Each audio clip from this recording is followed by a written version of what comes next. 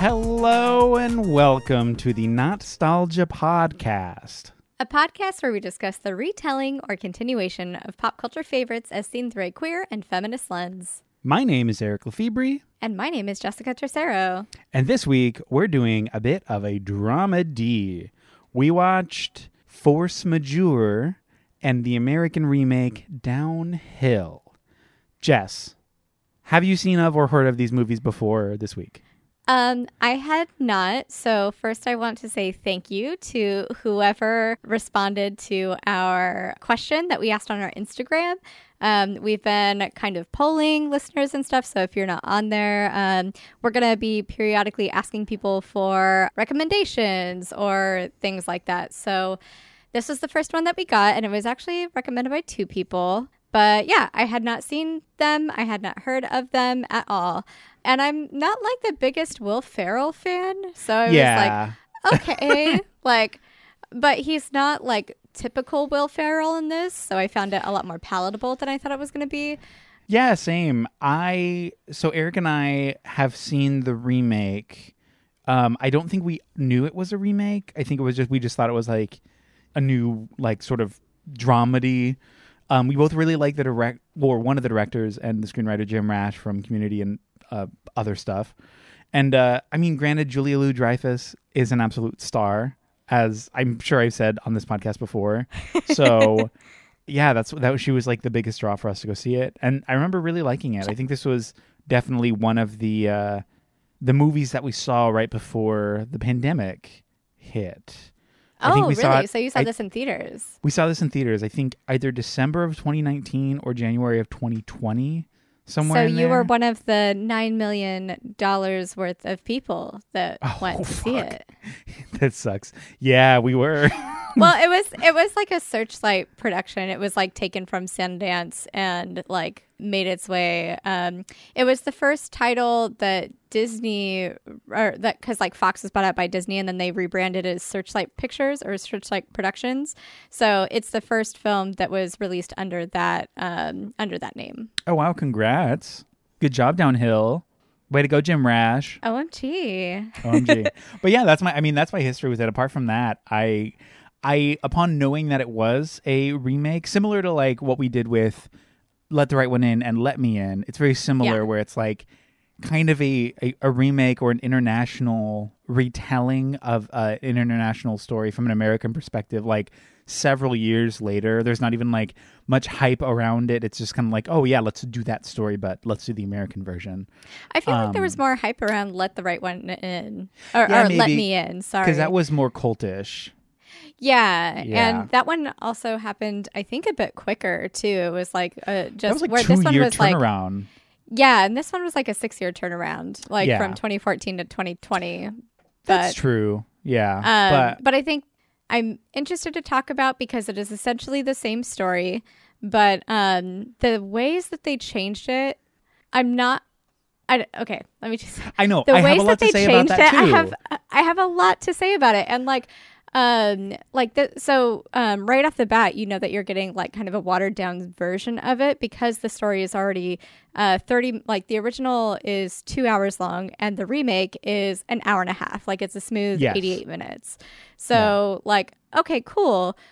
But what? Like, what are we doing? And was my thinking during some of this, I'm like, the first one, and we're going to get into it in a second, but the first one feels so intentional and it's so incredible in the way that it lets this experience happen with like these big giant long shots, and then it perfectly illustrates how these characters are feeling and the tension in that with a shot after that.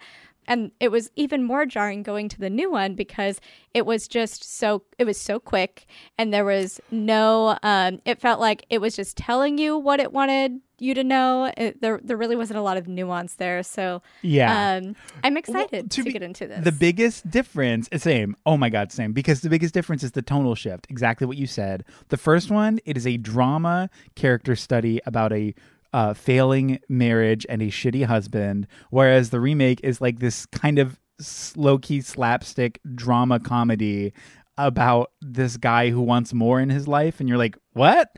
And this first one is like really not even just like a character study, but like a gender study on masculinity. Yes. And it is so my poignant God. in the way that Yes. they do that. So it's so incredible to me. Like I'm so, what a treat to watch that movie. And then It's great. seeing the remake and how they pulled some of that back. And should we just get into it? Let's do it. I'm honestly Okay, so ready to let's- talk let's about do this. this. And my I'm so brain is pumped. already going. Ebba, Thomas, and their 2 children are vacationing in the French Alps, enjoying some skiing and much-needed time away from work. Unfortunately, things quickly take a turn for the worst when an avalanche crashes into the outdoor restaurant while they are waiting to order their food. During the commotion, Ebba stays with her children and tries to protect them, while Tomas grabs his cell phone and runs away without considering his family's safety. Luckily, the restaurant was only covered in avalanche smoke, quote unquote, and everyone is okay. Though the moment passes quickly, the terrifying experience looms over the family's vacation for the rest of the trip as Ebba and Tomas find themselves at an impasse, with Ebba insisting Tomas left their children and her to save himself, and Tomas adamant that he did not leave them. The fiction between Tomas and Ebba becomes more prominent as Ebba continually brings the event up in social situations, recounting the events, searching for someone to validate her experience, while Tomas continues to deny the truth of the events even after being presented with video evidence.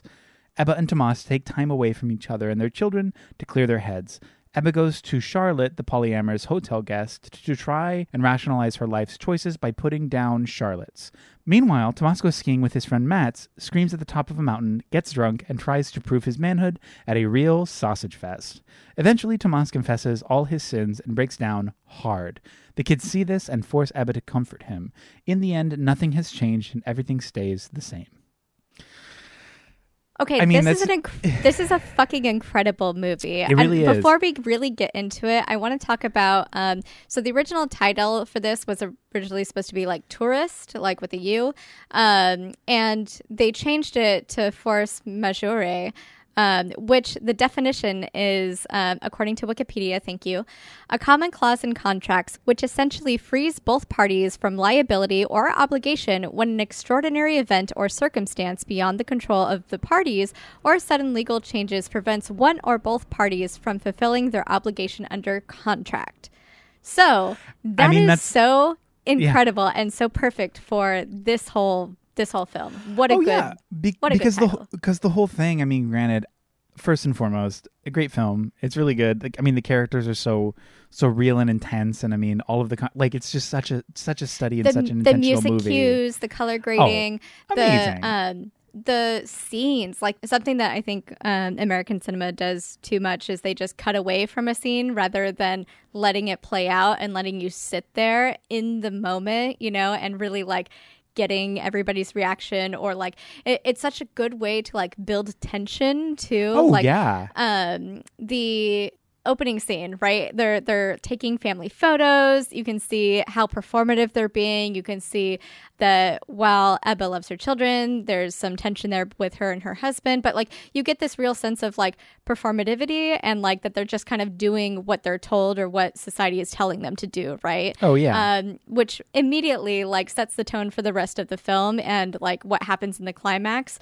But then also like with the closing scene too, right? We have the bus driver is like awful. Ebba is scared. The Beardo guy like doesn't panic, and Charlotte stays on the train. But like, it's so like each character and how they respond to this whole event that's happening. Like Charlotte, who is incredible, and we'll get into, and I love her, and I have so much to say. She is really the only one that's free from all of these societal expectations, right? And she's just kind of like, whatever is going to happen is going to happen. I'm going to live my life. I'm going to be happy, and I'm going to do me. And nothing is going to stop me from going forward and being where I want to be and doing what I need to do. And everybody else that is chained down by this, like, by these societal structures and by their attachments to people that are shitty, not shitty, whatever, they all get off the bus and they're all like sad and have to literally walk down a fucking mountain with no jackets, with no luggage, with nothing. I mean, how great is that? Like, it's a great ending. After the journey that we go on with this film. Well, because it is such like you said in the introduction, and nothing has changed. because it's really a film about studying this predicament of expectation within these very rigid and very structured gender roles. Also parental figures and what it means to be a caretaker versus what it means to be a partner versus what it means to be a friend. Like, you have these specific avenues, especially for this main character, Tomas, because it is kind of a study of like masculinity in the face of adversity. And our main surrogate for this is Ebba. She's like, am I crazy? What the fuck? Like, we're with her because we saw it too, but we're studying him and his reaction and how he's processing and what happened versus what's expected of him and how that's at odds. The ending's perfect. For these reasons, it's like the perfect ending. Again, she's like, I don't even care. My life's going to happen. I'm staying on the bus. Everyone else is walking down the hill, structured together in this expectation of like, yeah, we should have gotten off that bus, and nothing is different except now Tomas smokes. And yeah, and which like, is also, he's not trying to hide his he's not performing any longer. Supposedly, I mean, which we'll I mean, see. to me he is such a coward.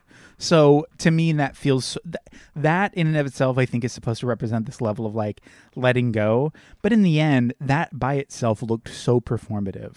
Like, fuck it, I'm a man. I'm gonna smoke. Like, shut up. You're so tiring. He's awful. He's terrible. Tomas is just like constantly, like, we watch him gaslight his wife just to her face in front of their children, in every social situation, to where like Ebba just wants validation that what happened, that they experienced the same event, and he is like, he's trying to protect his masculinity and his ideal of himself, so much so that he's willing to cause a scene and to be an asshole. So it pushes her to like, to really just be like, no, you need to wake up. Like, here we are. This is what happened. And the conversations that they have with Charlotte and then with Matt's and Fanny, the friend and his 20-year-old girlfriend, incredible. Those it's scenes so good. And how it's not just like, oh, well, this is awkward. Cut to the next thing. Like, no, they're trying to talk about this and they're trying to rationalize it. And we see Fanny like let go of her dude's hand. The second that he starts making excuses for Tomas, right? She lets go of his hand. She's like, nope. And she starts comforting, she starts being there for Ebba. And like a stranger. A stranger. She's like, no, I'm 20 years old. I'm here with this 40-year-old man. You don't know what's happening. And God, Fanny is great. And the women are written so well in this. Yeah. But like, I mean, arguably the men too, because that's like, absolutely. It's so like, yeah, of course this guy would be like, well, you don't know what you would do in the, like, shut the fuck up. Like, so why are you coming to this man's aid? Let's paint the scene for this, for everybody. I realize that a lot of you probably haven't seen this. So, and sometimes we go in with zero context and just get deep into something. We're like, wait, what? So in this scene in particular, after the avalanche, Ebba and Tomas are hosting Mats and Fanny, who I think Mats is just one of Tomas's friends that just so happened to be in the same area. So they're kind of like hosting them in their hotel room. And Ebba, who is still like, what a great performance from this actor. Like, in every scene, you can tell how uncomfortable she is, and you can tell how much tension she is carrying, and how hard this whole experience is for her. So it's never a question, right? And so the husband is just trying to act like this entire time after the avalanche, like wherever they're at, trying to act like, oh, everything's fine. I'm going to order food now because, see, I told you everything was fine. And for her to live through that and to have like the person that she cares about and loves and is raising children with to deny what happened and to like not even acknowledge her experience, like, or the experience of her children, right? She is just devastated, and she is fucking infuriated because he's choosing his ego over, like, you know, because all he had to do was just apologize this whole time, apologize and be like, yeah, I don't know why that happened. But he's like sticking to this rigid ass idea that, no, I'm a man, I'm not gonna do that, right? So they're at this like little dinner party, and Ebba just starts talking about it in the middle of one of Fanny's stories. She's like, hey, we need to talk about this. Boom, brings it up. And Tomas starts being like, no, I didn't run. Look, you can't run in ski boots, okay? Like, just giving like the fucking lamest excuses that anybody could ever give in this scenario. Then Mats comes to Tomas's, like, he's like, oh, I got your back. Yeah, I mean, like, it's fine. He says he believes that the enemy is the idea of heroes. And he then goes on to make excuses for survivors that like do terrible things, like, and sacrifice others to survive. He's like, yeah, no, that's totally normal. Those are the people that live. Like, I mean, it's fine, right? Yeah, it's a messy, toxic male thing to do. I think like the way they capture this argument is so perfect because the moment he says, can you run in ski boots? Can you run in ski boots? Can you run in ski boots? It is picture perfect of somebody backed into a corner who does not want to admit the wrong. Because that's besides the point. The ski boots running in ski boots, that has nothing to do with the situation. It's a misdirect to try to get the spotlight off of them. And the way she brings this up just straight up in this conversation, I'm obsessed with, because also this is like the second time we've seen in mixed company her try to bring this up and her being gaslit. The first was with Charlotte and that man who she's sleeping with, the random man she meets. And they're at dinner, and that specifically too, where they start talking in Swedish together, just like hush hush, like, I know what I saw. No, you didn't. You're crazy. No, you ran away. No, I didn't. I didn't run away. This whole thing. And then it brings it up again. And I think it's like seeing that first before this scene just as like a heightening of tension. Like, granted, I have a lot to say about the cinematography in that scene too, because the way everything's framed, and then the moment after they're done speaking in Swedish, the tension cut is like a happy birthday song going on in the background. Yeah. But you see in the reflection this huge sparkly candle that the reflection ends up landing directly behind his head as a way to signify like the attention's on him. It's still tense. Like he's in the hot seat. It's very like intentional and cool. And you're like, fuck, that's amazing. But at the end of the conversation, he kind of just gets off scot-free. He's like, well, it's a difference of opinion. I saw it differently. Can we talk about something else? And she's like, okay. And he tries to say like that your perception is different than my perception. I can accept your version of events. Why can't you accept my version of events? Which is so toxic. Like, so fucking toxic. It's so messy. So toxic. So then seeing them come into this conversation where she's already been put down, she's already been stewing and festering in this. He's literally just pretending like nothing's happened. He's trying his best to perform that and perform ignorance. And she is fucked up. And rightfully so. Like she's wrecked. This is destroying her time. Every moment she's thinking about this. So in that conversation, the moment she interrupts the story, it's just like, I'm talking about this now. I'm like, yes, here we go. Oh my God, you deserve this. To the point where like, when she finally is like, it's on video. I have it on video. You're recording, right? Let's get the camera. And he's like, she's like, will we all watch? Are we good? Are we going to all watch this? Let's go. Yes. Like she has to put him in the hot seat, and not just with her there, but with one of his good friends there. Right. Yes. Because otherwise he's just going to shrug it off or whatever. So this is her way of trying to also hold him accountable. But Mats instead just like internalizes this whole thing and starts like being like, well, I'm a man, right? And then he just goes down this also like parallel path with Fanny. Yeah, it's just real gross. It's so good. And even after like the video proof that like you did, this story is exactly what she's saying and your version of it does not exist. Even in the face of that,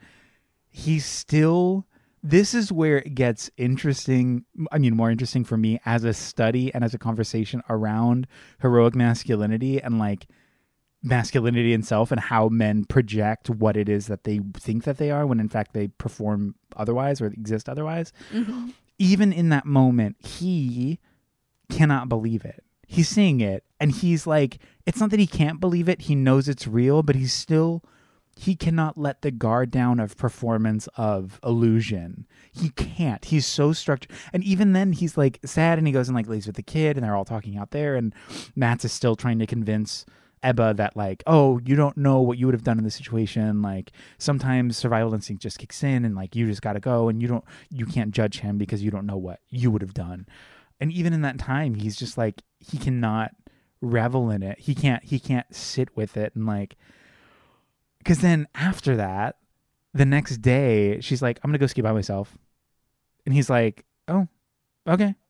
Just like, are you sure? It's And she's another obviously day. like, what the fuck? And he's just like, it seems like he's pretending again. He's just like performing this. And then it's just, what an interesting and like cool discussion. Because like even after that, these moments where when he has his big fucking breakdown in the hallway where Oh he my just God. like weeps. And it's just, it is this like, it makes me so mad because it is this like childish helplessness of like weeping where it's like, yeah, sure, I'm glad you recognize like what happened, but now you're making this her problem in the same way that you've made this entire thing her problem, and now she has to like, you are rebuking ownership at every turn. Like you can't own you can't own your grief, you can't own your actions, you can't own anything. Everything has to be at the expense and labor of your wife. You are such a bad partner. And to further that, because to me that's the whole thing, it's like he's a bad partner, and this movie tells us he's a bad partner at every fucking turn. Like at the beginning when we're setting that tone with the ambiance and everything, there's a scene where they're on like a conveyor belt, and this is supposed to be a trip that we've established that like he works too much, they're here because he works too much, and it's for them to like reconnect. He's not supposed to be on his phone, even though he's on his phone all the time working still. And she's like, hey, remember why we're here? He's like, yeah, sorry. Oof. And he's also a bad dad. The kids don't like him. The kids don't know him. Oh, yeah. Really, right? Like they just don't know who he is. So And he's trying annoyed to like, by them. Like he laughs at them for having feelings. Like, oh, they kicked me out of the room. They kicked them out of the room because they're upset with their parents because they don't feel safe after that avalanche, right? Because Literally, daddy yeah. made them not feel safe. And like, and the kids know that he left them too, you know? And so they're in like this weird area, and he doesn't care. He doesn't care about them, and he doesn't care about the mom. He's just nothing but dismissive about them. And in that moment where he's breaking down, the most toxic thing about that is like he breaks down and he's just like absolutely devastated. He's crying, but like it's a performative cry, right? It feels It is one of those ugly cries that you're ugly crying because you feel sad and ashamed at yourself. And he admits that he was scared. And then in addition to that, he admits that he cheats on her and he's unfaithful and he lies a bunch. And so everything comes flooding out, right? And then his excuse is he says, I'm a victim too, a victim of my instincts. So she's supposed to feel bad for him in this moment where he is a helpless little fucking baby on the floor, like, because like, oh, he finally admitted all of this stuff. And can she stay mad at him? Can she do that? Can she have her feelings? No, because the children come in and the children see their daddy crying with no context and no understanding of what's happening. And they just try to comfort him. And he's like, oh, yay, thank you, comfort me. And then they scream at their mother to come and hug daddy, to comfort daddy, to be here for daddy, right? Reinforcing that like the family unit and the way that exists is just continuing to allow like a pass for toxic masculinity and like encouraging and enabling this behavior. So she can't even be pissed in this moment or have questions or do anything. She has to be there for him because the kids decide like, no, you have to do this. You can't. And then you see daddy like put love all of these arms around him and feels so free. Oh my gosh. Right. And I fucking hated that. It's gross and it sucks, but I think it's so interesting from a story perspective. Like, it's just like fucking, of course. Great of beat. Course. Great it's a great beat. Like, good. Of course that happens. Fuck, that sucks. Fuck, he's getting away with it again. He's doing it again. Here he is. Congratulations. Like, what a loser. What a sad man. This film is incredibly well written. Like, oh yeah. Even though I'm like, oh fuck that. Like, no, like this story is so well. There was not a critique that I had for this. There was not like, oh well, this might have been better. It was just like start to finish, just really the good. Beats, the characterization, everything. It's like it's such a good. It's a well written story and well acted. It's almost like a really good play. Like just this like so. It's just. Everything about it's good. Like, I mean, a lot of the notes that I have too are like, You talked about tone setting at the beginning. The metal wiring as they head up the hill, as they're being pulled up by the handle, how that sounds and how it's a little bit jarring as they hit each totem or hit each pivot. The phone buzzing while they nap quietly, trying to invade and distract them from their unity as a family, and how that's his fault, that's his phone. And then like all of the toothbrushes whirring hella fucking loud while they're brushing their teeth as this like unspoken hum of sewage, like emotional sewage underneath that everyone can hear but nobody wants to acknowledge. Like amazing. The cannons in the background. The cannons in the background literally exploding. Like there are so many of these tone set shots with no dialogue where it's like, this is like, I mean, it's gonna sound silly. This is art. This is like so good because it's everything is some kind of like artistic visual metaphor for exactly the study we're witnessing, exactly what we're going through. It's like fucking cool. And what I was going to say before, like the thing that throws it back to the beginning, where you see that like his kids don't really like him or know him and he doesn't really know them. They're on that conveyor belt and like the son throws his mitten off and he's like, what are you doing? Stop. And he tries to reach. He's like, hey, babe, can you grab that? And continues. And then you see her struggle off the conveyor belt, almost fall in her skis to try to get this thing as this sort of like a visual allegory for her being the one to pick up all the pieces no matter what. Like this whole thing is happening because of his relationship with his son.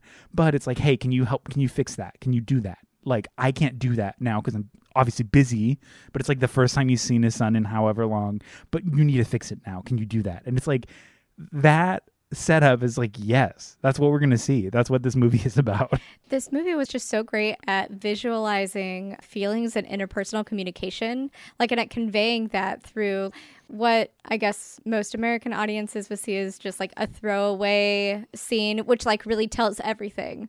You know, like that scene, like the scene where they are pissed after the avalanche and they run in the house and everybody like throws their skis down. Dad has to go and try to pick it up and he's trying to pick up all of these pieces. Well, like nothing, and they just keep falling and they keep moving over here, and then he just like kind of gives up and he's like, whatever, I'm just gonna walk away. But like that's all like just this one continuous shot, right? And it's all like, and that's something that, like, I feel really adds to the mood of this because you get to sit in these moments. And I feel like the way that that creates tension and the way that it drives the story forward and the way that it's just so monotonous, but also so telling, like, it perfectly ties back to the thesis. You know what I mean? Oh, no, I could not agree more. Every one of those is so good. Like, I'll give you two more examples. When she goes, like, I have so many examples of this. I'm obsessed with them because it's so well done. She goes skiing alone. This is after everything. She's still thinking about it all. She's on the chair. The chair is stopped. She's hanging there in the silence of the snow. Nothing's happening. It's just her on the chair, as we see. Slowly, you hear the chair start moving, and then a chair in the background passes going the other way slowly, and then another one a little bit faster, and another one a little bit faster as it's gaining momentum, as if these thoughts, and you see her kind of reacting like she's sitting in this stillness, and then it's like a thought, and another thought, and another thought, and another thought, and another thought, and another thought, and another thought, and the momentum just builds, and you see her kind of getting anxious as this is happening, and it's like, it's brilliant. It's fucking so brilliant. Good. And then in the same situation where she's on that chair, she decides to pull the bar down to like keep everyone on it. But then you see that there's two other people on it and the bar ends up hitting one of them in the head. And they're like, what the fuck? And she was so in her thoughts with this other thing. This is also interesting because it's like, even though in this moment she's so lost in this like being taken advantage of and being shitty based on this other person's actions, even if he doesn't realize that it's affecting other people, even in that moment, her lack of cognizance does a smaller version the same thing. She's not realizing that her action of pulling the bar down is affecting these people. And so the dissonance of her being somebody who's receiving something like that and also being the one to initiate and cause that, it's this weird moment of like dissonance where she can't really recognize it, and she looks at them and they're like, hey, what the fuck? Like, can you not do that? And she's like, doesn't say anything and kind of looks away. And they're like, excuse me? And she's like, doesn't say anything. And it's this really awkward moment where it's like, oh, she is also capable of this. This is like a human thing. Not as a way to excuse his behavior, but it's a really interesting way to at least broach the topic of like the possibility that we all carry a similar behavior within us, that our actions, whether cognizant or otherwise, can and do affect those around us, both positively and negatively. Even if we can't see it, it's still happening no matter what, all the time, always. And it's like, that is sick. That's so cool. And also, like, how harm is cyclical, right? Like, how, or like, you know, and infectious too, right? Yeah. Like, her husband is an asshole to her, which causes her to overthink things and not think about other people, which then harms other people, which then, like, it's this chain and this never-ending cycle. And that's all in this film being perpetuated by toxic masculinity. Yes. And I don't want to, like, equate, granted, like, her emotionally abusive and shitty relationship with a singular moment where a bar taps somebody on a helmeted head. Like, they're very different. But sure, in a narrative, it's very clear that this is happening for a reason, and that's the connect. I want to pivot to Charlotte because I feel like she is perfect as the one outlier in the system, like you were saying, the system of expectation, the system of like cis hetero parenthood, this system of like capitalism and work and fronts and performance and performative, like performative heroism and goodness. Like, she's the one person who's like, fuck that, that's fake. I'm happy, and if my husband's happy, I love that. And if my kids are happy, great. They're people. They have their lives. Why should I care? If they're taken care of, that's all I need to do. The way that she lives her life is so cool. And she's just such a strong character that, like, when Ebba is just having her me day and she's having, like, this moment where she needs validation, right? She needs some validation. She needs to know that the choices that she's made in her life that have brought her here to this moment, that she's fulfilled, that she made the right choices, right? Because she sees Charlotte over here, who has a husband, who has children, who's polyamorous, and just like goes to the French Alps to bang a bunch of dudes. And that's fine, right? Like, and she's cool with that. Her husband and all that, it's consensual. It's cool. It's fine. She's like, why? Like, also, I don't need to tell that why. It's fine. Like, I live my life how I want. I make myself happy. That's my whole thing. And Ebba in this moment is kind of like asking her about how that works in that relationship. And Charlotte, who does not have to do any of this work, right? It's just kind of like, I mean, it just does. Like, this is just my life and it's great and I love it. There's other people that are important in my life, like, not just my kids and my husband. Like, what do you think? And Ebba is trying to be like, yeah, but you're not fulfilled, right? Your life is a little bit less meaningful than mine, right? Like, in the way that she's like accosting her with these questions. And Charlotte, who thought she was kind of like educating or demystifying like her way of life a little bit for her, is like clearly the most emotionally aware person in this whole thing. And it's just like, you know what? This is inappropriate. We are not going to do this anymore. We can hang out and let's change the subject, but what's happening right now is not okay. In the movie, does she say she's like polyamorous explicitly?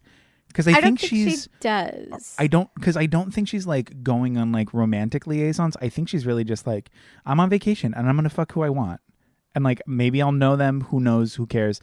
So I think it's more of like an open situation with her. I mean, granted, it's not like explicit, but the vibe is very much like, I'm not here to find love. I'm here to fuck and ski, and then I'm gonna go home. That's why I'm here. Yeah, I guess you're right. I did ascribe that to that, and that's a little bit, that was incorrect of me. So well, it's totally possible, but like, you're correct. She seems so dismissive of men. Like, I need you for sex, and then when I'm done, I'm gonna go have a drink, and you're gonna leave. Mm-hmm. Like, I don't need anything else. Yeah, her character is so just like, she's so fucking cool. She's, like you said from the beginning, she's the only one who's living outside of this expectation. She does not care how she's judged or seen. She recognizes herself autonomously as an individual person and seeks out for herself in the short life the happiness she deserves. I think that that's incredible, because ultimately the way she breaks it down too is like, my kids, obviously they're cared for. I make sure when I go on this trip, they're fine. My husband, similarly, he's with them probably, and I get to do this. And he gets to go on his trips too. And I hope he has an amazing time and meets amazing people. We'll make sure that these kids get raised. And why am I going to sacrifice my life for this? Mm-hmm. Like, I should still be able to live. And also, I'm not defined by these other people. Of course, they're a part of my life. Of course, they matter. But I'm not going to sacrifice my own personal identity for any of these particular expectations, especially as a woman, right? Mm-hmm. There's an expectation of her to exist and kind of disappear under the costume of motherhood. Like, right. In that case, oftentimes she no longer exists. She's just a mom. That's it. And she loses her identity in that way. And Charlotte's like, fuck that. Never. Why would I ever do that? Absolutely not. She's a You can mom judge me or however she's a you need wife. to. Those are her two things, and we don't know anything about Ebba outside of those two roles that she inhabits. And the way she pushes back on that too, because she inhabits that role and she knows that those are the two big things in her life. And when she's seeing somebody who rebukes that and says, that's not for me and I can do both, she's like, no, but that means that you're less than me because I'm willing to sacrifice my identity for this. And she's like, why? Mm-hmm. Like, literally, why? Because society told you to do that? Unfortunately, yeah, they do. But you can make the choice to get out of it. And I think it's this, like, I mean, for Ebba, it's this reckoning of performance, of a front where, like, she obviously desires more. She wants, I mean, first and foremost, she wants a partner who, like, it doesn't make her feel like shit. Right. Actively gaslights her. And so in all of this, there is that, like, it's sort of a glimmer of what if that she's starting to see under this guise of, like, pain. And it's pain of lashing out again, where it's like, no, but, like, we're a unit and we're this and we're that. And it's like, yeah, that's cool, but I'm not. Mm-hmm. She's like, well, no, that's not a choice. That wasn't a choice. Like, you know what I mean? It's this moment of, like, pain and she's lashing out and you just see her realize that, like, fuck, it is a choice to some degree still. And she's right. But, like, because, again, not to say that one thing is better than the other, because I think that they're both equally valid things. But Ebba, it's very clear that she thought there was no choice. Right. And it's really interesting, too, because in the same way that her husband is a prisoner of toxic masculinity, she is, like, we see her inhabit this kind of toxic behavior where she is, like, so hell-bent on seeing herself as this kind of, like, righteous matriarch that gives up her life for this and needs, she, in the same way that her husband needs to be seen as a man, she needs to be seen as a sacrificial mother who's doing the right thing. And we see not only the harm that toxic masculinity causes and patriarchy causes. It's amazing. It's really interesting because going back to what you were saying about, like, you know, that moment where she pulls the bar down and unintentionally knocks somebody's head and they're like, hey, what? She's doing that, like, head on here in this scene. And you see that, like, no, like, you made choices. These are choices. You can choose something different tomorrow. And what does she do in the end? The husband is still the husband, and he is still the shining beacon of the family, and nothing fucking changes. Nothing changes. And I do think you bringing up the fact that Charlotte stays on the bus, obviously the bus is unsafe. Obviously she's looking out for her kids because there's a possibility that this bus could fall off this cliff. But in that moment, she makes a choice to be the mother, to be that person when everything in her wants to just do whatever. She's like, no, we have to get off the bus. I'm panicking. I can't hurt my kids. And so seeing that sort of spring into action and that sort of catalyst for everyone else who's like, yeah, fuck this. We have families too and blah, blah, blah. It is the instinctual and sort of like passive decision of complacency. Obviously it's like a different dynamic because of the danger aspect, but there is a level of like that, like, no, I have to do this. Like, we just have to, like, do this and we have to just get off, and like that's what we're doing. But and everyone follows suit. You see these people that, like, have long sleeve shirts on that are not equipped for the snow and the extreme cold and everything because they were in this bus and they didn't think to grab they didn't grab any of their luggage when they left, which sure, they might have died going down on that bus, right? But they might die. They might very well die a slow, painful death and have to watch everybody around them die as they walk down the mountain. Like, because they're walking down a fucking mountain with just long sleeve shirts, a snowy ass mountain.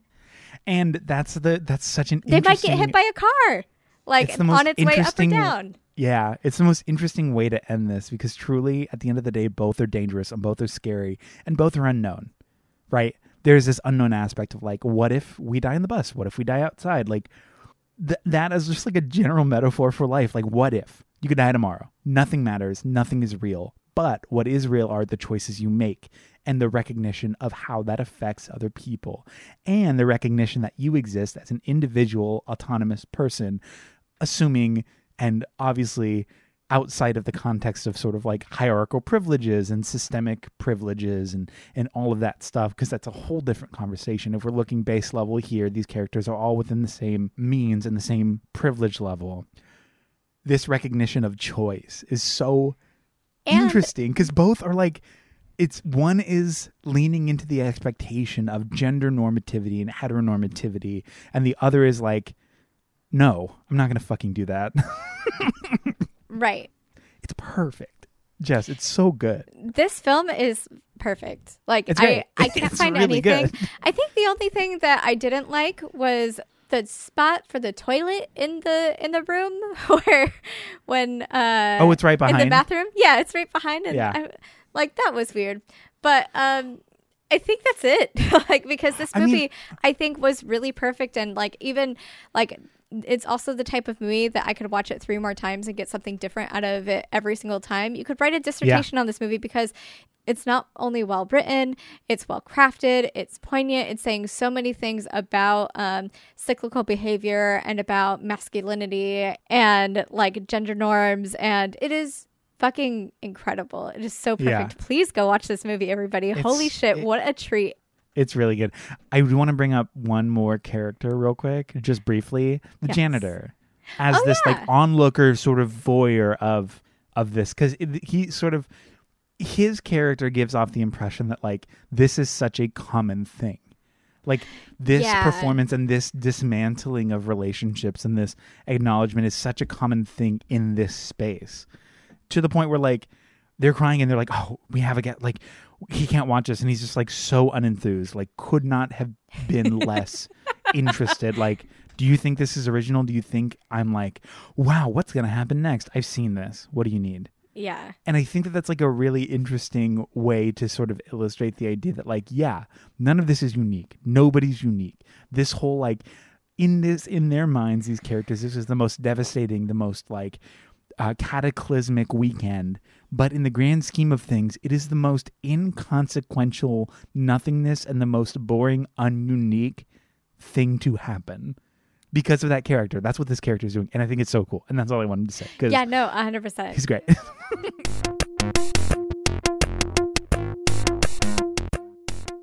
Billy, Pete, and their 2 children are vacationing in the French Alps, enjoying some skiing and the much-needed time away from real life. Unfortunately, things quickly take a turn for the worse when an avalanche crashes into the outdoor restaurant while they are waiting to order food. During the commotion, Billy stays with her children to try and protect them while Pete grabs his cell phone and runs away without considering his family's safety. Luckily, the restaurant was only covered in avalanche smoke, quote unquote, and everyone is okay. Though the moment passed quickly, the terrifying experience looms over the family's vacation for the rest of the trip as Billy and Pete find themselves at an impasse, with Billy insisting Pete left her and their children to save himself, and Pete adamant that he did not leave them.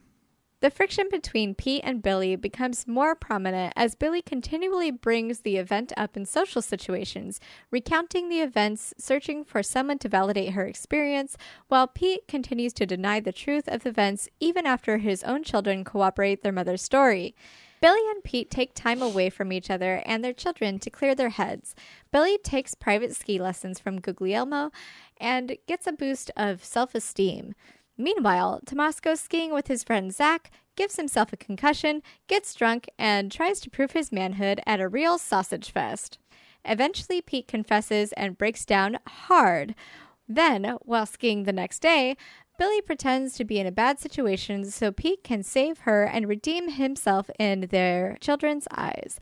In the end, nothing has changed and everything stays the same.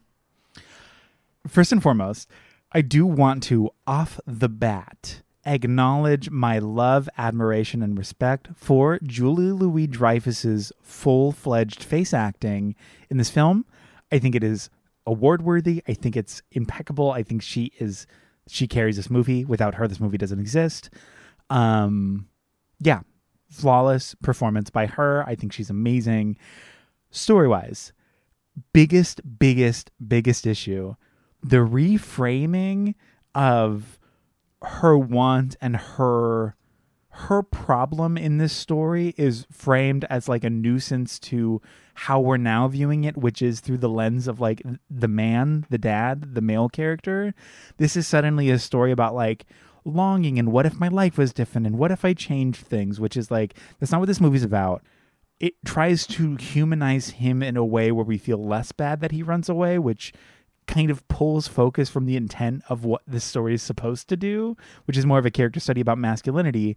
And by doing that, they are sort of giving allowances to the idea of being that toxic man and saying like, well, no, it's like, okay, because she's kind of a screechy woman, right? Like she's kind of a bad person. She's kind of a complainer, right? Like she's a lawyer and she was going to sue them for the avalanche that happened, which then her husband's like, oh my gosh, wait, there were signs posted. And I was like, fuck you. So and that's the thing is they make her, because by softening him and heightening her, they make us in a misogynist in a patriarchal society. There's already a hatred for women, base level. People hate women. Misogyny reigns supreme. So by making her this character, you're perpetuating that idea that like, oh, well, she's also a problem too because she's loud and obnoxious and kind of an asshole to her husband. When in fact, no, this husband is the most cowardice, like bad partner, selfish, entitled piece of shit. He's a bad dad. He's a bad partner. He's so not supportive. And that lack of any sort of opinion, that lack of any sort of resilience, he then sees as like, well, I'm the victim.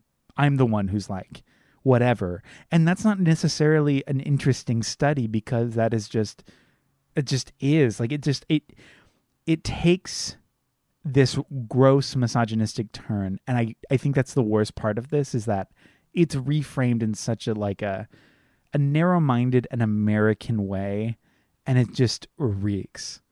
It's not a commentary on gender norms or masculinity or anything like it was in the first one. And again, they took out 30 fucking minutes of screen time for... it really could have used that extra 30 minutes. But yeah, they just made her kind of the bad guy, which like was really apparent in scenes like the helicopter scene where, okay, so Pete, this whole time, his dad died. And so he's feeling like, my dad never went anywhere and did anything. I should go places and do stuff. And we see him do nothing but think about himself. Instead of staying at the family-friendly resort that his kids would have loved, they stayed at the posh, like, singles club. And there's just all these moments where, like, all he does is think of himself. And it's, like, absolutely apparent. But, like, the helicopter scene... He's going to take his family skiing from a helicopter, and he paid like $2,000 for this, right? And they wake up late because he was on his phone all night looking at Zach's photos, his work friend, and he's just like, oh my gosh, what if I was Zach? Oh my gosh, like, this is the life that I want. And he was doing exactly what his dad did, which his dad was a travel agent for 30 years that never left his city, basically. Yeah. So he was like...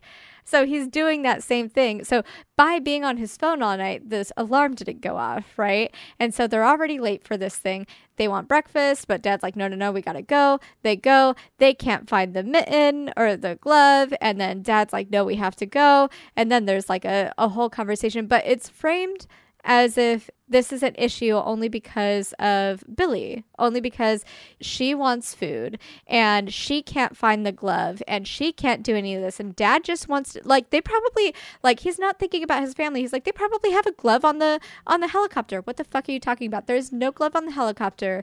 There's nothing there. Like, he does not care about his family. He just wants to be untethered. And it is so apparent. And yeah, in that scene, she's the bad guy. She's the one that we're like, man, she sucks. And then it's like, oh, look, the glove was under the car the whole time. If only somebody would have actually looked, right? And so it's also like vilifying the kids in that way too, being like his wife and his children are holding him back from having this kind of life and they're awful to him, which was so boring, and I really didn't like it. And then at the very end, it comes out that the kids fucking hate skiing. He never even asked anybody what they wanted. He just decided like, okay, cool, we're going skiing because my dad said every day is all you have. And I'm like, okay, but what about everybody else? So when he takes the phone, you know that that's what he's going to do in that avalanche, right? You absolutely know. He doesn't have any relationship with the kids. Like, all of the nuance that was in the first film is completely gone from this one because it felt like they dumbed it down for an American audience where they had to explicitly show that he took the phone when he left. They had to explicitly show like everything that they wanted you to know because otherwise we wouldn't get it. And they also had to explicitly make this a male-centered story of like longing and hopes and like, well, my dad wasn't there for me and like, that's not the point of this. Like, even with that perspective, when we're trying to like, wow, they're kind of holding him back. Like whatever. And like, oh, it's such an intense, like, wow, like what a no-win situation. I'm like, no, he's the bad guy. Like, he's a bad person. He's a bad, selfish man. Like, he's never considered his family once in his life. And now it's like the first time he's actually trying to. And it's really just him trying to, I don't know, like, is this like a grief trip? Is he trying to grieve the loss of his father in a way that is like, I'm going to live for today because this was this motto that this guy said, but at the expense of his family, like putting them in danger, doing things that like they don't want to do. When they finally go to the kid's place, they go down that like track and he's like bumping his son and the son's like, I don't want to go that fast. He's like, oh, come on, be a man. Don't be like a little baby. Like, let's go. And it's like just disgusting. It's not cute. It's not funny. It's like, what an asshole. What a dumb asshole. And the way and he also recenters the conversation on himself every fucking time. Every time. They're talking about something completely different and he is just such an awful manipulator, gross person that thinks the entire world revolves around him. So he will just interrupt a conversation and fucking derail it, like when they are having dinner with Charlotte, right? And then I just literally every time he does it though, her face, Julia Louis-Dreyfus's face, like he'll just do something. She's like, "What?" Like it's the most, like she is aghast every time. Like, are you fucking kidding me? Like it's always like, what? Who are you? What are you doing? But she doesn't say it. She doesn't say anything to him. So in that way, she's also allowing him to continue that behavior and like enabling that because she's just like, she never actually says what she wants to say to fucking anybody except for Guglielmo when she says, I would fuck you right through that wall if I wanted to. Like, make no mistake. Yeah. That's the only time that she does. I wish that she was a little bit more I mean, granted, I do think that she's like in kind of an impossible situation a little bit where like she's having to deal with 3 children, like 2 of which actually like her and listen to her and she listens too. The other one is this grown ass adult who she's trying to like tiptoe around the notion that like he's probably grieving, this is a new thing, so she's trying to be a good partner, but she's also expecting like, you need to show up for me too. And when that isn't met, like in that first conversation when they're having dinner, Charlotte and this other guy are looking away and she looks to him and mouths the word, let's go, like let's leave. And he's like yeah, and he like nods and then immediately starts into like a long conversation and she's like, what? Like, what are you doing? And it's the most like, to me, that kind of thing is the most, I'm going to say this word, it might sound severe. It's the most repugnant behavior of a partner. Like this blatant disrespect, this blatant belittling and blatant complete disregard, like a complete lack of consideration for this person that feels like I would never, like with Eric, like, oh my God, if I did that, whoa, I like, if that ever happened to me as a partner, I'd be like, okay, I guess I'm not here. Like, great. Like, I guess I don't exist. Like, I need a partner who can like be supportive. Like, these people literally, like, and here's the situation too. In this situation, these people are strangers. They mean nothing. This one person you met 2 seconds ago, the other person you met yesterday, they are strangers. I'm asking, like, hey, this is our vacation. Can we just go? And it made me so mad. Like, I was so uncomfortably mad when he's like, yeah. Story. I'm like, what a fucking dick. And I hate that this is like, because this family is kind of portrayed as the every American family. Like, this is just how it is. And this is just how the family works. And this is how like saying that this is the norm without critiquing it or without having anything interesting to say about it. Because I see this and it's fucking awful and it's fucking gross. And I don't love when they paint like these, when they're just doing the smallest amount of character work and of consideration when building these like family units that are supposed to, like, I mean, look, it sucks to be a kid in that situation. It fucking sucks. And it fucking sucks to like not be thought about and to be going a little bit slower because you're afraid that you're going to die, you know, and to not have anybody around you care about that kind of stuff. But it's played for laughs here, and that's supposed to be funny. And so for me, that was the hardest thing about watching this was I hate that the American family, in terms of like this representation, and a lot of representations in Hollywood, are just kind of there to be bullies. And there's just so much bullying that it doesn't allow for growth. It's just really boring and tired, and I hate it. Same. It's the reiterative toxic humor aspect of like, well, everything sucks and like, oh, whatever. Let's like the casual meanness to each other. It's one of the things that Eric and I have talked about, like specifically when we see like gay characters too, like Modern Family. We mentioned Cam as a couple. It's like, sure, but also they're like mean to each other 80% of the time. Why like, are they fucking mean to each other? I know. It's like constant belittling and put down and put down and put down. And then like, I love you too, but you're kind of fat and you're kind of a bitch. Do you guys like each other? Are you friends? That's like kind of important. Do you actually like each other? Because then if not, why are you together? You can leave. Like anybody can leave at any time. There shouldn't be a reason for like a breakup. The reason for a breakup could be like it just isn't working anymore. No one's at fault, but like we've grown apart or we just things are different now. That should be reason enough. So in a lot of these like things where like, well, I'm stuck with him. I mean, not really. Like no, truly, you have a like, choice. Going back to everything is a choice. Everything is a choice. And so that's why I'm like going back to this story where I'm like, Will Ferrell or this character, if you're really that unhappy and you feel like you're being held back, leave. Mm-hmm. I mean, not to be like ditch your family, but like if you are willing to put your family in danger for the sake of it, the safest choice is to then just leave and go do it yourself and deal with the repercussions of, you know, managing a divorce and like finding time to be with your kids and like raise them or like have that conversation with your partner. You have kids, it's a different story, but if you're going to make that choice, make the safer option, which is just get a divorce. Like just break up. Like it's really not that hard and it's going to suck, but like you're not happy and you don't like her. You treat her like shit. You treat her like she's nobody. You don't consider her. She's not a considered part of your life.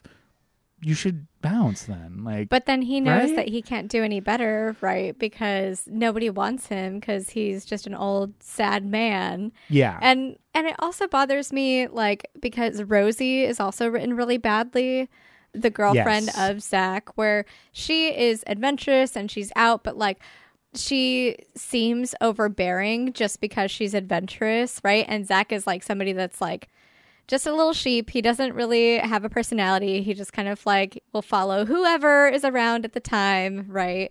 And so it's Rosie, and Rosie's like, and he's like, oh, cool. Like, we're going to go. And I mean, there's nothing wrong with that, but like, cool. You're going to go explore the world. I'll go explore the world. That sounds really fun. Yeah, let's do that. We don't have any plans. Cool. Let's do that. But it's all like, oh my God, hashtags are so bad. Oh my God, hashtags. And you're like, okay, fine. And then like when they're on the lift, like Rosie is having this conversation with Jamie, with Billy. I love this. I love this scene. This scene is genuinely really funny to me. Because like Rosie is like, look, you don't have anything to apologize for the other night. What he did was fucked up. You have a right to be angry, right? Which absolutely, yes. But then it is like turned into everything is black and white. wait, Well, what? Everything is this and everything is this. And it's like, how old are you? 30? And I'm like, okay, like, so her sincerity and her words aren't supposed to be taken. Like, and I know that this is supposed to be a comedy, but I feel like that her character as a whole, trying to be that Fanny character, that support, was just completely lost and horribly written. But that's also the thing, is like the punchline being like, wait, how old are you? 30? Oh, well, you just don't get it then. When in my head, I'm like, hey, Queen, you're the one with the shitty husband and a really bad position, so it has nothing to do with age. Like, I mean, I think her delivery of like, yeah, if he ever did that to me, I'd fucking kick him in the balls and run away. And it's like, yeah, well, it's not that black and white. It's like, no, in this situation it is. If he ever did that, fuck him, I'm out. And she's like, well, it's not. No, it's black and white. But it's played like Rosie is the one that's in the wrong, right? When she's absolutely in the right. She's 100% in the right. But that's why I love it, because it's like so earnest, and the way that they pit back and forth of the like, no, it's pretty easy. Like, no, it's actually really good. Like, no, it's like very simple. Like, that pitter patter is great. I mean, granted, the punch of like the joke at the end, I think it's silly because it also doesn't play into what is actually happening. We're like, well, you just don't know my family, but it's like, Queen, do you know your family? Like, you're the one in the position of all of this strife. Like, you're the one. She's telling you something very earnest and very real. And I mean, you should listen to her. Like, and to me, the way that was written, or the way that it landed, was like, oh, don't take her seriously. You still like, because this is ultimately a story about Pete and his redemption. Right. And so like the way that it is written is Rosie is wrong. Rosie doesn't know what she's talking about. She's way too young, and you just need to stay, and you just need to do this, and you need, like, it reinforces that staying with Pete is the right decision because she's young and she doesn't know anything, that was also so funny to me because like she's 30 years old. Clearly she has her stuff together. She has been on her own since she was like, since she left her parents' house. She was 18 or whatever, but she is living her best life, doing what she wants to do. And that's great. Good for her. Just because you're like 10 years older than her and fucking hate your life doesn't mean that you need to like diminish hers. Yeah, you know what I mean? Truly. And I think that's like, it's an interesting take just in terms of like, even though she recognizes that he sucks and the situation is so bad and she hates it, she hates her life or hates him. Like she's in a predicament. Even then, at the sort of in the same way that like Ebba has this reaction to Charlotte in the first one, where she recognizes her life is bad, but she still has that emotional like, well, what I'm doing is better because I've lived it and I'm a mother. It's like the same as in this case. She's like, well, I'm older, so I know more, and you don't know what you're talking about because I'm older. And it's that like childish, reactive, just like instantaneous. What is the word? It's like I get what you're saying. Defense. But I think it's a defensiveness that she has for her family, even though there's a recognition of it. The writing, I 100% agree with you. It doesn't work in this. Like, I like her character and I like that pitter patter. I do think it's funny, but it just doesn't. It doesn't play into what the movie's trying to say itself. Mm-hmm. Yeah, and I just it felt like just you were supposed to laugh at the wrong person in this instance, or like at least in the original, when you're talking to Charlotte, like that she has the power, that she's like she knows who she is and what she wants, and in this one, Rosie is kind of. The way that she is perceived by all the other characters is she doesn't know what she's doing. She doesn't know what she wants. What does she know? She doesn't know anything, is kind of how that character is played. So I don't think that conversation works as well. Speaking of Charlotte, though, the actor is very fun because mostly I know them from Sabrina. Oh, yeah. She plays Aunt Zelda, and she's like such a bitch in that role. It's fun. But like her outfit's incredible. Her vibe was great. Like I was just talking about your dick. Like she like literally tells that to the dude, and I was like, great. Oh my god, incredible. Well, the line at the dinner when it's like, oh, he shows up, and it's like, oh, what were you saying? And they're like, oh, she was just saying like she likes you. She thinks you're like really cool and like whatever. And then she just turns to him. She's like, I was saying that I can catch a dick whenever I like. And they're like, oh, and it's just she ends up like pawning it off as like, I'm kidding. Ha ha ha. But the line to catch a dick whenever I like, it's just so like obsessed. Yeah. I think this version of this character, I like her considerably less because she's played as a caricature. Yes. She's played as not real. She's played as like, they're equating like sluttiness with like weakness and like stupidity in a way that feels misogynistic. Like in this one, whereas the first one, it's very clear that like, no, she's like, I'm going to sleep with whoever I want. I am in control, and that has nothing to do with anybody but me and my choice. And it's so well written, and it's so well like, it's so well described and so well represented. Whereas in this one, it's just like, I'm a slut, and I'm going to do whatever. Does my This husband one know? was I don't care. definitely And you're like, written what? by a straight monogamous Yes. person. Yes. It's very, ugh. The conversation that they have does not work at all, because they do have that conversation for a second when they're going up the lift where she is like, let's talk about sex right here, right? And Jamie does the oh my god, like her great eye work again. But then basically all she says is, I do what I want, I fucking masturbate, oh my gosh, our special parts touch, look at our hands are touching now, like, do I need to tell my husband about this? But like, it feels like such an unnuanced take on that character. Like you're saying, it's very much a caricature that is like that works to just like kind of dehumanizes it a bit, or not dehumanize, it's the wrong word. It works to diminish what the character is intending to do. Yeah. Right? Like that, the allegory of, well, our hands touch. Should we tell our husbands that our hands touch? You know that is like, you know that is not the correct argument. You know that that's a conflation of the two. Like, it's not the same. There's a difference between sexual intimacy and a handshake. You know this. We all know this. I don't know why this character, who is so open about this, is using this specific metaphor to try to relay this information. It doesn't feel authentic. It doesn't feel real, because it's not a good argument, and it's not a good way to show that. It feels a little bit like manipulative, like, oh, what? Like the performance of like, are you going to go tell your husband that we touched? Like, what is this weird, like... What is this about? What are you saying? Yeah, it honestly feels like this childish slut-shamey way. Like, it feels inauthentic. Yeah. Again, caricature-ish. Yeah. I mean, and that's kind of how everybody feels in this. They feel so much less fleshed out. They don't feel real. They don't feel... the situation doesn't feel real. This whole world just feels like... It just feels bad. It feels bad. I will say a couple of the things that I did like that are additions to this. The overcompensation fatherhood scene where the next time we see him, he like makes a big stink about the guy who's going to crush the kid in that shelving system. Like he's like, he makes this big thing like, he was going to crush him. I'm watching out for his safety.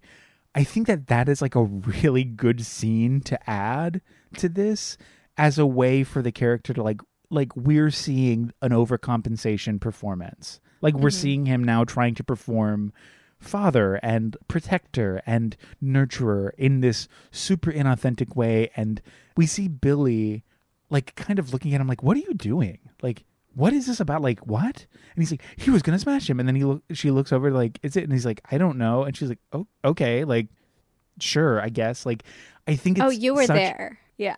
Yeah. I think it's such like it's such a cool, to me, I think it's a really great addition. Granted, it doesn't work because the movie is a little wonky, especially by comparison to the first one or to the original. But I do think that it's a really interesting take on like that performance in such a like overt way. I liked it. I like that scene at least. Yeah. I mean, the addition of that scene was good, but everything else I think was just awful and bad in this movie. And I want to talk about the end because I really hated that Billy decided that she was going to call for her husband to come and carry her down the mountain so that way like he could be redeemed in the kids' eyes. And she's like, I'm going to do this for you, which she doesn't fucking have to. She says something like, but like, you need to change how I look at you. But what she's doing in that moment is just perpetuating, like, she's She's like lying to her children. She's gaslighting her kids with her husband for this false narrative of like, I mean, their dad's not a good guy. Why would you try to make them think their dad is a good guy when he's not? Like, you're just doing this for his ego, and that's at the detriment of your children. Like, this helps nobody. Yes. Break up. Like, just break up. Honestly, break up. Like, I don't know why you're like, redeem him in the eyes of the kids. No. Why are you trying to convince them that he's good? Again, he's not good. And he keeps proving time and time again, he does not mean well, and he does not intend to change. We've seen that. We are clear in establishing that. Why are you giving him this chance in this like faux heroic sort of like tete-a-tete of earnesty and vulnerability where she's like, you need to change how I see you too, and you need to change. Like, we don't need that. We've already established that he needs to change from fucking day one. This isn't an interesting enough study for this thing to make any sense. Break up. Literally go home and break up. I'm so sorry, but like, you hate each other. You will never see this man in a positive light again because, rightfully so, he's not a good guy. He is never going to see her as a person. He's never going to see her as a partner. I don't think that there's any way past this. Especially after this trip. It's an impasse, a complete, total blockade of any sort of growth. So this weird performance feels real nasty, and we need to break up. We need to break up. Just like we need to break up with this film. Yes. Well, the last thing I do want to say, I do love that instead of getting a video of it, she's like, hey kids, can you come out here and tell me exactly what happened with your dad? Yeah. It was so rough. I was like, fuck. Like, instead of the video, it's like, hey kids, let's recite exactly what happened the other day. So what did your dad do? Yeah, you need to tell your daddy what you think of him. And it's like, oh. It was, I mean, granted, that also, like, in a realistic way, toxic. Babe, that is so gross. Do not bring the kids into this. That is nasty. That is manipulative. Yeah. That's, I mean, it's trauma. It was really it's bad. It was an awful It's emotional. choice. It's emotional abuse. Like, do not put them in the middle of this. This has nothing to do with them. Put them in the room, shut the door. Fuck you for bringing them out. For the sake of comedy, however, whoa, because that is the crossing of the line for me, where it's just like, oh my God, you're bad. Put them away. What are you doing? Like, this is so bad. Get out of here. Go away. Yeah. Anyways, comedically, especially for this like silly land of bad people, that's wild and funny. Realistically, whoa, crossing a line, queen. Like, that's terrible. You're being terrible. Why would you do that? Why would you do that? Exactly. But apart from that, I'm honestly good. I don't have anything to say. I'm good too.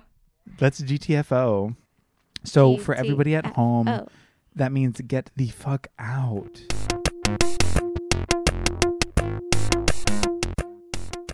So we're back from our skication. We made it. And we're here. So Eric. Hello. What did you think of Force Majeure? Is that how you say it? I think it's Force Majeure. Majeure. Okay. Whoops. I think so. What honestly, an American. Oh my God. I think it is, but again, Force please do not. Force Majeure. Who was this for? Ooh, that's a great question. I think it's for, I'm going to be very sincere here. I think it's for men and for masculine people as a point of discussion for exactly, like, it is the perfect perspective for that because it so eloquently demonstrates and highlights the fragility of masculinity and the performance of masculinity in such a negative way, in the way that it shows how it impacts everyone around you and makes you blind to your own action. Like, amazing. I think men and masculine people should watch this movie because it really, like, it's really good. And it'll show you, like what a real, like, tense, it's just good. That's what I think. What do you think? Oh, yeah, 100%. I don't think I can argue with that.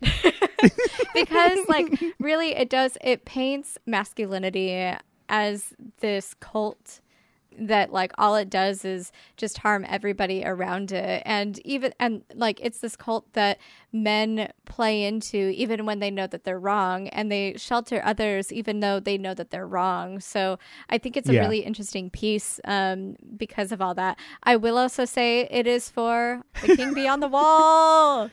It's for the guy that played Mats. I don't even want to butcher that, but he's great, and I like him a lot. And he was very good in this role. And I feel like I've seen Fanny in something else that I really liked her in too, but I thought she was also great. Yeah, this movie was great. It was well written, well acted, well shot. It is such a like. I saw Downhill first. I could not believe. It's not. I could not believe. I can believe it, but like, I was so pleasantly surprised by how good this movie was. I thought it was going to be good, hopefully, because that's what I'd heard at least. But it was masterful. Like, it is a fantastic film. So you like it then? I do like it. Yeah, I think it's excellent. Again, pleasantly surprised. I'm so pleased that we got to watch it this week. You like it? Yeah, I feel the same way. This was a great recommendation, and this was just a real treat to watch. Where we watched some nostalgic stuff. We watched some stinkers. We watched some. This was an absolute treat to watch, and I think that everybody should watch this, and I think you will all have a lovely time with it. Yeah, agreed. What about 2020's Downhill? Was this new, interesting, the same, progressive, or regressive? I think it wasn't new or interesting or the same.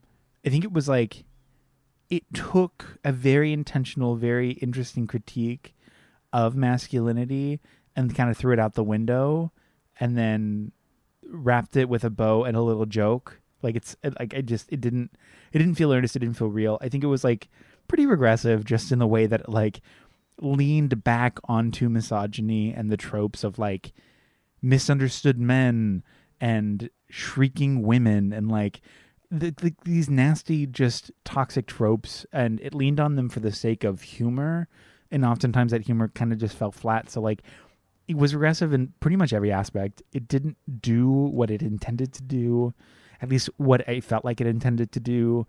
And it's a bit of a little slap in the face for like an American audience. I feel like the first one was so good and such a dissection of like these intense themes, and it's like the American one's like, oh no, I'm fucking a ski instructor. Like, okay, I don't care. Like, I'm bored. I mean, to that effect, when I first saw it in theaters, and even this time, I still enjoy it. Oh, well, here. What did you think? Was it new, interesting, or the same? Was it progressive or regressive?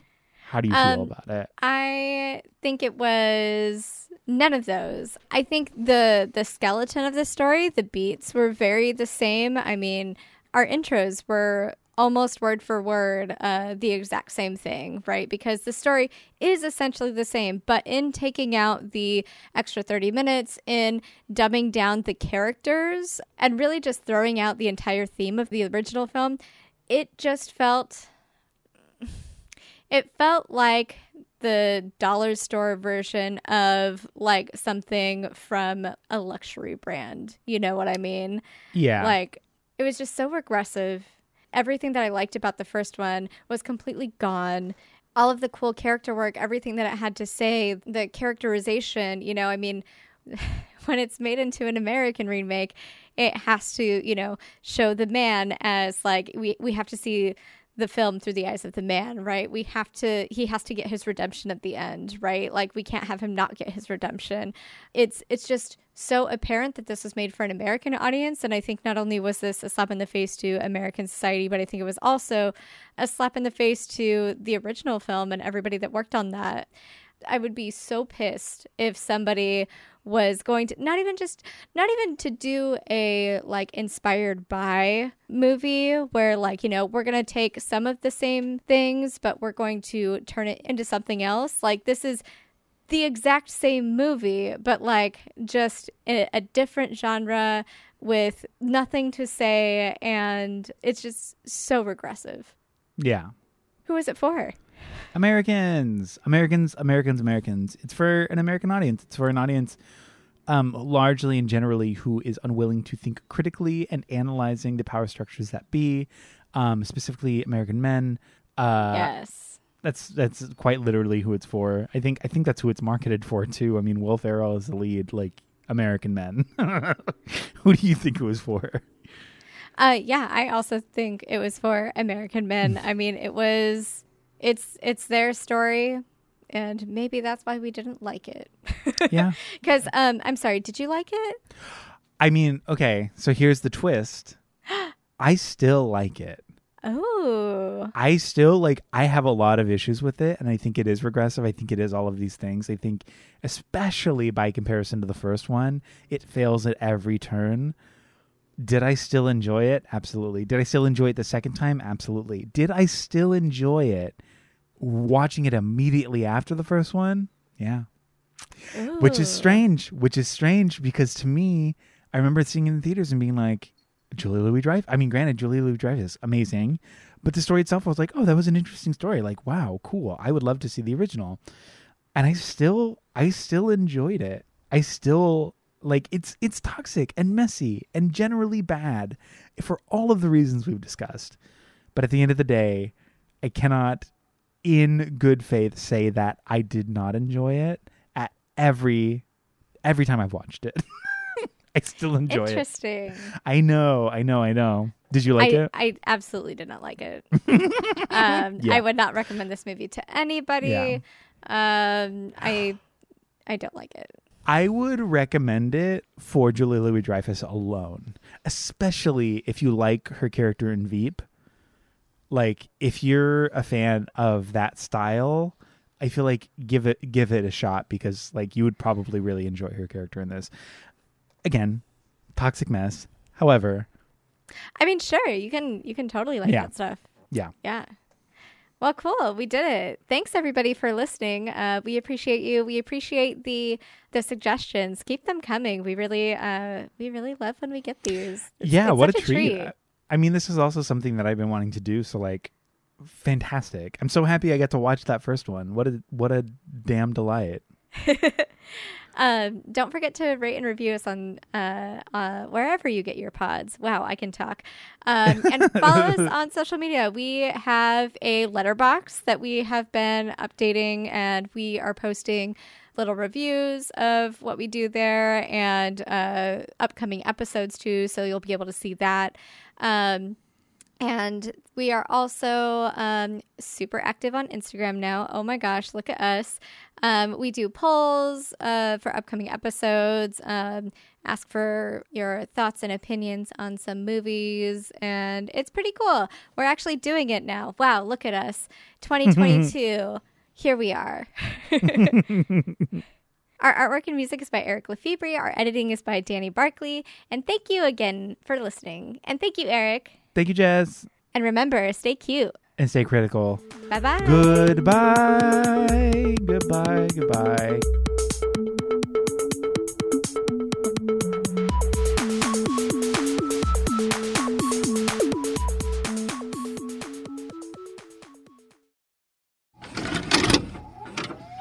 This podcast has been brought to you by the Nostalgia Network. Visit thenostalgianetwork.com for more. Hey everybody, I'm Eric. I'm Shelby. I'm Jake. And we are the band Lousy Advice from the Lousy Advice Podcast. Come listen as we draft artist and genre-centric best of lists. With the help of our closest friends. These lists are canon. And there's not a goddamn thing you can do about it. From Misfits to Cher.